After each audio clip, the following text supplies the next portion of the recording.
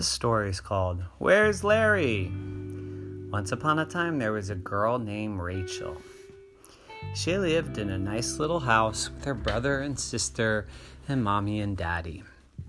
But her favorite thing in the whole world was the big giant tree she called Larry. It was in their backyard, and it was the best part of the whole house. In the sunny summer, Larry would block all that sun and keep the house cool and provide lots of nice shade for her to play under. In the winter, Larry would be nice and beautiful with all sorts of snow sitting on the branches. In the spring, when the leaves were coming out, all sorts of birds would start making nests in Larry.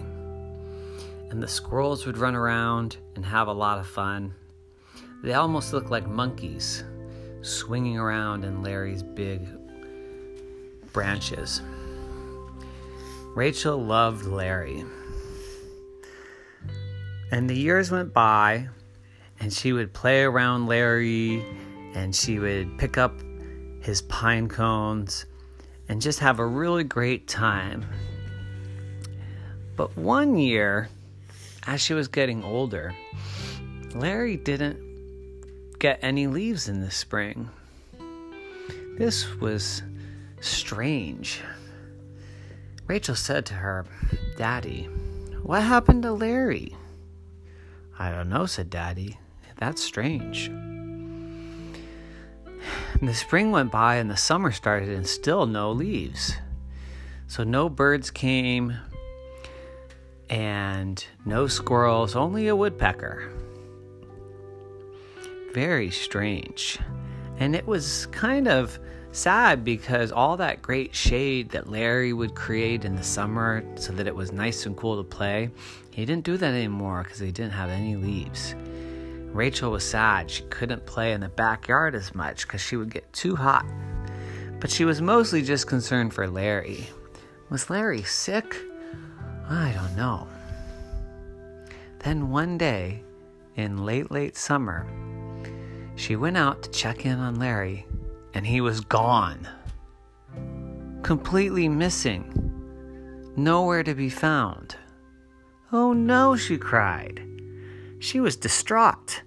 Where did Larry go? How could he disappear? Larry, he's a tree. Trees can't move. Maybe I'm going crazy. Maybe I'm hallucinating. I don't see Larry. But she looked around and all the other parts of the house were there, and the yard and the garden and her neighbor's fence. But Larry was missing. She ran inside crying, "Oh no." And Mommy said, "What's wrong, Rachel?" And Rachel said, "We've lost Larry. We gotta go find him. We gotta go get a search party. Everyone get together. We gotta go find where he went." And Mommy said, Whoa. Larry was sick. You knew that, right?" "Yeah, I thought maybe he was sick, but that doesn't explain why he's gone. How could he just vanish?" And Mommy said, "Well, sometimes trees die. Sometimes they get sick and they die, just like people and just like animals. And Larry died. He got sick from all these little bugs that were eating him. And when a tree dies, it can't stand up anymore. And if a big gust of wind comes, it'll blow over. And Larry was so big that if he blew over, he'd crash through our house. And that wouldn't be good. We wouldn't want Larry's end to be the end of all of us. So we had to take him away. We had to take him and bury him, like all the other poor trees that died. And while you were at school today, the people came who take away the trees, and they took away Larry. But don't worry. we saved a seed from Larry. And you know what? We planted it. And if you go out there every day and water it, Larry's a baby tree will grow. And that made Rachel feel better. So she went out and Mommy pointed where the seed was buried. And she took good care of that little piece of dirt. She watered it. She made sure it got lots of sun. And after a couple weeks, a little tiny stem came out with a little tiny leaf. Yay! I'm going to call this one Larry Jr. And from that day forward, she protected Larry Jr.